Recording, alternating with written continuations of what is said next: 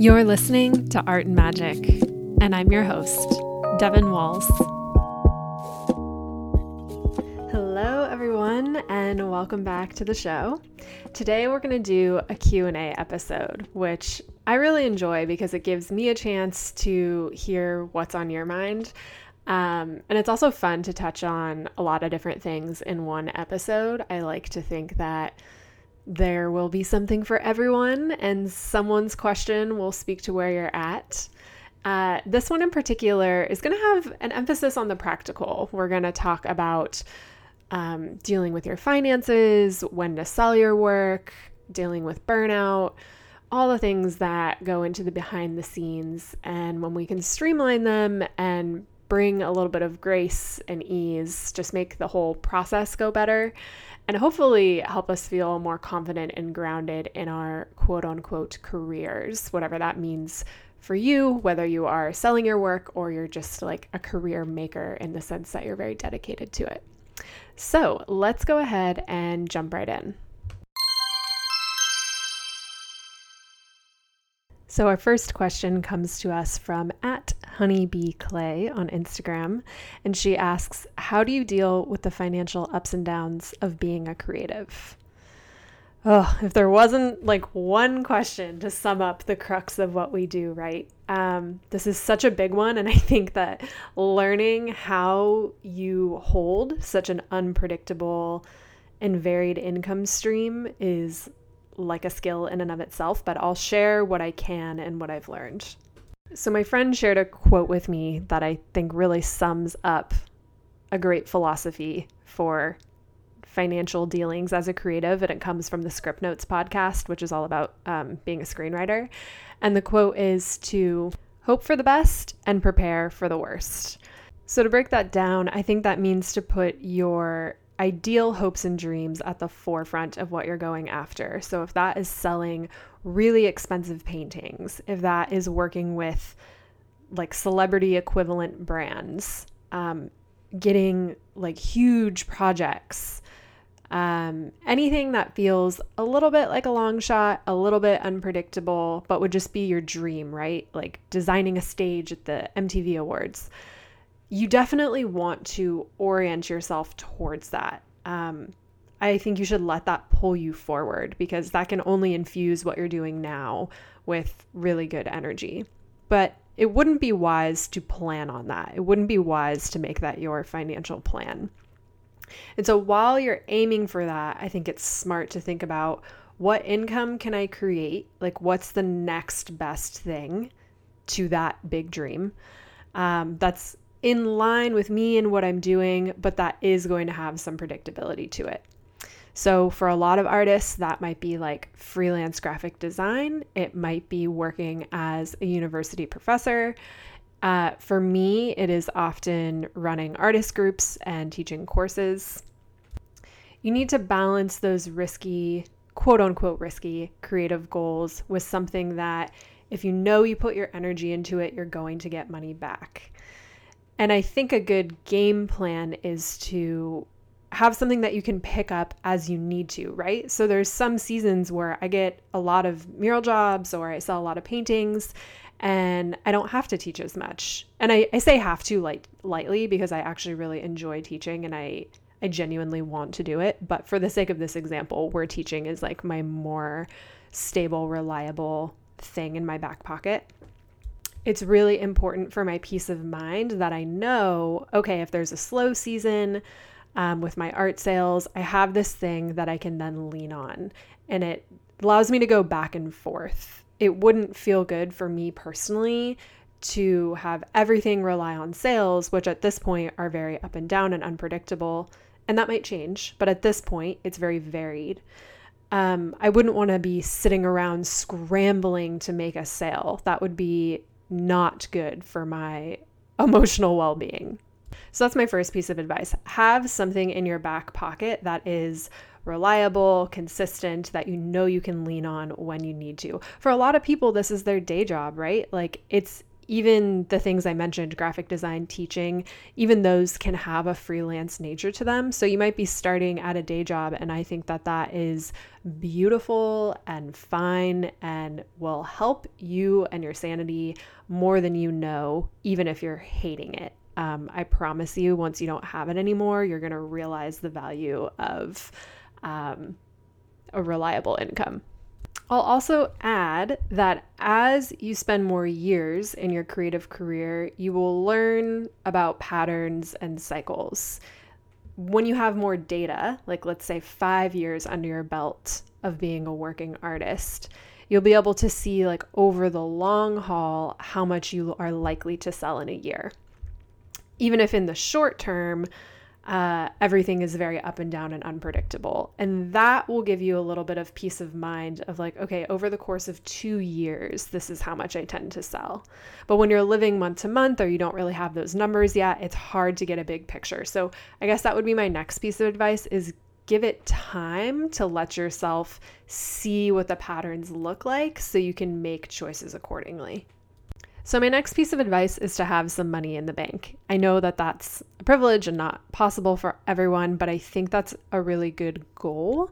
You don't want to feel like you're on your last dollar. I mean, that's not a good feeling for anybody, no matter what career you're in. And I assure you, I have done it for many years, and I can assure you that all of those years were very stressful.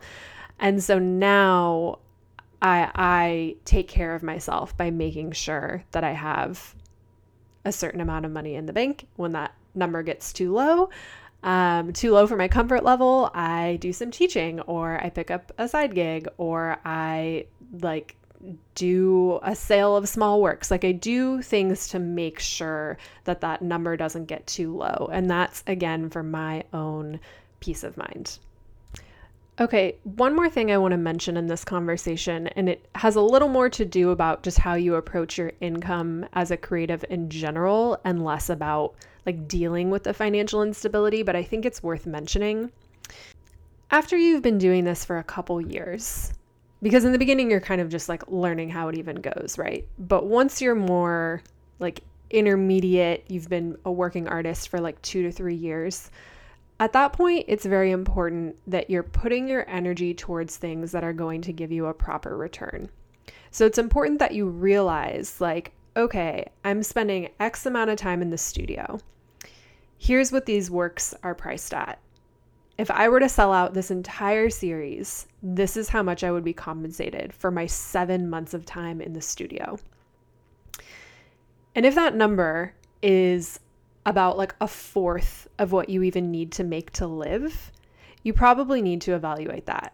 You probably need to raise your prices or consider how you might profit off that work in another way, right? So making prints, maybe you license that work, maybe you take on commissions that are more expensive and therefore compensate for that time in the studio. But you don't want to just be like blindly putting so much time and effort into what you're doing, not leaving space for any other jobs or opportunities or income streams. And then that number is so much lower than what you need to make for your situation. So when people come to me and they're like, yeah, I'm doing well, I'm selling work, but like, this isn't a real amount of money. What I would then advise them to do is to identify things where they're going to get more bang for their buck. So for me personally, this has looked like mural jobs. It allows me to make a larger chunk of money in a shorter period of time. For you, it could look like going after bigger companies that you're pitching to if you're looking for like licensing and collaborations or opportunities in that sense.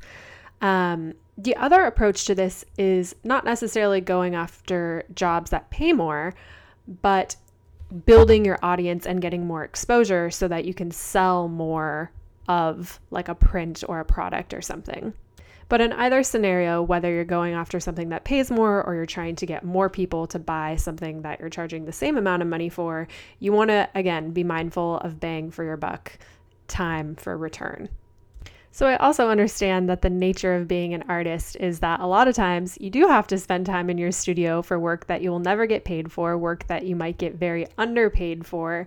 And sometimes that is the nature of studio art. And I don't think that there's anything inherently, well, societally, there is something inherently wrong with that. But for you personally, I don't think there's anything wrong with that. My point is that you want to allow time and space and thought for making sure that you're taken care of in other ways, since you probably are going to be spending your time doing that. So just bringing a bit of perspective to the whole picture of your income. So make sure you have something reliable that you can lean on to prepare for the unpredictable ups and downs that will happen in other facets of what you do. Make sure you have a savings if you can, and start to think about how you can get the most bang for your buck. So really my advice for this is really not a lot to do with mindset, but actually taking practical steps and creating the safest container possible for you to work as an artist or a creative. It's just kind of like putting up these little stops and these little safeties so that you can flutter about within and go into the world to sell art unpredictably. Okay, so on to our next question, which is kind of in the same vein because we're talking about selling. And that is, should I sell my art while I'm still defining my style? And that comes from @HolyMolyTextiles. Thank you for that question. This is such a good question. When am I ready to sell? So I think that it is ethical and allowed for you to sell your work whenever you want, as long as it's your own work. So if you're still defining your style in the sense that you're learning and exploring and you know that you're not to that like cohesive picture yet, you can still sell your work at that point in time. If you're learning and defining your style in the sense that you're learning by copying other people, that would be a no-no. So assuming that your work is your own, then I think it's just a personal choice. Do you want to sell your work? Do you want to be compensated for your time and materials? Or do you want to keep this exploration phase sacred into yourself and maybe you don't want to be posting pictures and quote unquote marketing it just yet? I think that we have intuitive senses about this. I think that we start to have this feeling rise within us that's like, oh, I kind of want to show someone. I kind of want to get money back for this. I kind of don't want to have this work piling up. Versus when we're really learning and really in the beginning, those thoughts don't tend to cross our mind as much. And so as soon as you start asking the question, I would say it might be ready to sell, or you might be ready to start selling, not necessarily the work itself, but just the place that you're in, sooner than you think. I know a lot of artists get worried about like putting their work out there before they are where they want to go. But the truth is like people aren't really paying as much attention to you as you think they are. When you're making work that is closer to your ultimate style 2 years down the line, people really aren't going to remember what you are making now.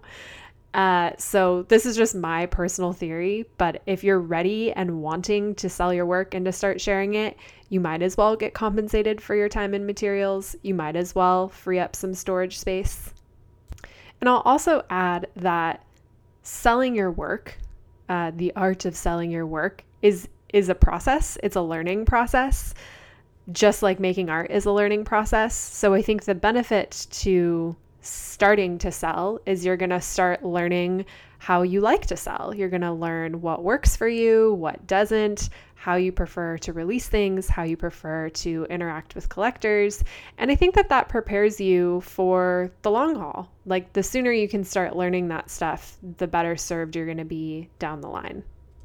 And if you're nervous to start selling, like just price your work accordingly. You can start with a low price. I'll say my personal experience was that when I was kind of in my like doodling phase in college, it didn't even cross my mind to sell my work. Granted, this was like long before Instagram was popping off with people's artwork, so maybe that's why it didn't cross my mind as much. But then there was a phase when I started acrylic painting more seriously and spending a lot of money on the materials, and I was spending a lot of time, and honestly, it was just taking up a lot of space, that I kind of had this feeling like, let's try out this Etsy thing. Like I see people doing this. I want to dip my toe in the water. Now, of course, I look back at that work and I'm like, oh my God, cringe. I'm so sorry to the people who bought it. At the same time, though, that was such an important learning period for me. And my work was really inexpensive. So I'm able to look back and be like, okay, cringe. That work is so far off from what I'm making now, but at least it was priced accordingly. And so maybe something about that gives me a little bit of peace of mind. So if you're brand new and you want to dip your toe in the water and you feel like you don't know what you're doing, I think starting at a low price might take the pressure off and make it more accessible to your own nervous system. So as long as your work is your own and you're not copying anybody and you're feeling a genuine desire and it actually feels good for you to sell, I say go for it. Okay, so our next question is such a good one, and it comes from @Laura Jane Klassen on Instagram, and she asked, where do you turn to for healthy examples of work-life balance as a creative? You know, I had to think about this one for a minute because it's so rare that we actually know what someone's life is like off screen. Or maybe we're not watching them from behind a screen, but someone's career that we admire. And so I'm going to say the people that I've actually had on this podcast, you know, I definitely have people that I follow from afar. Actually, like the Jealous Curator came to mind as someone that I think seems like they're balancing well and are taking breaks when they need to and have some sort of creative life that I might envy. But the truth is I don't know what her life or these other people's lives are actually like.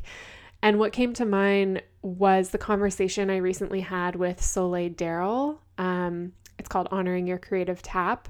She talked a lot about what her studio schedule is actually like and how she takes care of herself. And I found just listening to her felt soothing, which was an indicator to me that she really does live her life that way. Some other people are just people that I know behind the scenes. My friend Amanda, who's been on the show, Amanda Sandlin, also Marissa Avila Saylor, who has been on the show.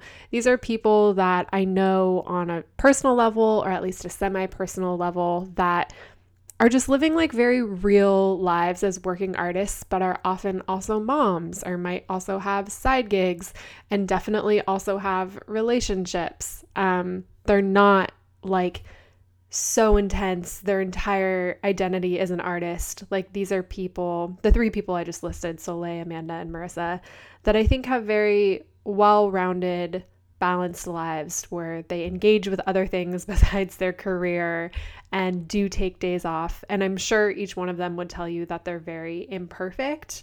But those are the people that come to my mind. And yeah, they're just normal humans like you and I trying to make this gig work. And maybe that's like the most inspiring thing to me.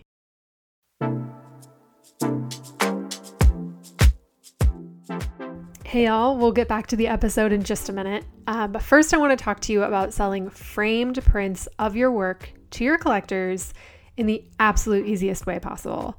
And that is by using the Frame It Easy Shopify app. So this is a total game changer for how you sell prints. First of all, I already love Frame It Easy frames. They're where I already refer my collectors. And now with this app, all you have to do is upload the digital file of your work, and Frame It Easy takes care of everything else. They'll provide the size options, the styles, and they'll ship it right to your collector's door with your own branding on it and everything. How cool is that? To get started, all you have to do is set up your Shopify store and search Frame It Easy within the Shopify app to install it. Then you upload the file of the work you want to sell, and that's it. You're done. And just for being a listener of this show, you can get $100 towards sample frames. What? By going to frameiteasy.com/artmagic, also in the show notes. Okay, let's get back to the episode. All right, so I'm breaking up this Q&A with like a short, fun one that comes from Lacey Martin. And she asked, I would love to hear about what you're reading right now. Her and I talk about books a lot and how it's inspiring you. Books are such a great place to get inspiration. But actually the book that comes to mind is less inspiring in like a creative process sense and has just been inspiring for how I'm thinking about my decisions and my career. And I think it's one that I've definitely mentioned it on the Patreon, but if you haven't heard me talk about it yet, it's called Death of the Artist, how creators are struggling to survive in the age of billionaires and big tech. Quite the loaded title. And it's a very vast book, but it basically covers people working in all different mediums, from television to visual art, to musicians, and essentially the challenges they're facing in this day and age, how the world has changed for artists over time. And it really just paints this very zoomed out picture for anybody in this day and age trying to make it as an artist. And there's one way in which I think the book could be taken, I don't want to say the wrong way, but you could choose to see it as a downer, but I actually found it really validating. It really validated a lot of my experiences, a lot of my concerns, and it made me realize that I'm actually doing pretty well, that the way most artists define success is just by the fact that they get to keep making in whatever capacity that they can. It made me feel a little bit more united with the artists of my time. And, I've heard him talk about in interviews how he really focuses on the how, how are creators making it? And he does a great job of highlighting that in the book, what does actually make this doable? And again, what people shared and what he found validated a lot of what I also do, which is share and put my work out there and sometimes focus on commercial work and, try to make practical decisions for myself. So anybody who's aspiring to be a working creative, I found it really interesting and informative. And I don't know, it was this puzzle piece that I think I've kind of needed in terms of how I'm viewing this whole gig. So highly recommend. Okay, one more fun one. This question comes from @BYZMUTI, Bizmuti. And she said, I love hearing about artists' childhoods. When and how did you recognize the whimsy? I like answering this question because I was not a typical artist kid, which I've talked about on the podcast, I think with my friend Amanda, about how that's kind of a myth that all artists were drawing really well at the age of 5. And I don't think that was me at all. I was definitely imaginative and expressive and creative. And when I look back in retrospect, I see that I had a knack for creating my own little worlds and living in them. But I certainly don't think I showed signs of being a visual artist. And particularly when I got into high school and I was kind of just ricocheting off of lots of trauma and was just kind of all over the place. I certainly didn't see myself as a creative. I mean, I danced, and I think I even viewed that a little bit more as a team sport than anything else. But in no way did I see myself as a creative. And so I think that's why it was this whole identity shift and kind of revolutionary when I started drawing when I was in college, which I've talked about a lot, and fell in love with it. And then it grew and evolved to the point where I was painting more seriously. And I don't think I recognized myself as an artist. I know that's kind of a hard thing for a lot of people. So, we all deal with recognizing ourselves as artists, but I don't even think I saw myself as creative really until those early college years. So it can happen at any stage in the game. And of course, like I said, now when I look back, I see lots and lots of signs. It was just that the pencil wasn't in my hand. Nobody thought to put it there. Nobody recognized that I might like having it there. I don't even work with pencils now, so that's not a great analogy. But paintbrush, whatever, you get the idea. Okay, back to some more practical conversation. This one comes from Krista. She wants to know about burnout. What do you do when you finally have commissions, but you just can't seem to do them? Well, I feel like this is just the case for all commissions. Isn't that just always how it goes, where you're so excited to get a commission and particularly get that payment in the bank? And even if you're really excited about the project and it starts out well, there usually hits a point where you're like, man, I'm too busy for this, or I just don't have the energy to create it. What do you do in that situation? Well, for one, I have learned to give myself graciously long timelines. So if I think that a piece will take me 6 weeks, I tell the client that the timeline is 12 weeks. The more spaciousness I can build in, the better. Because within the process of any piece, there's times where you're on a roll with it and times where you need to take a break. And so you need to give yourself a timeline that's long enough to accommodate those ups and downs. On that note, it's also good to be really mindful, like preemptively mindful about when you take on commissions.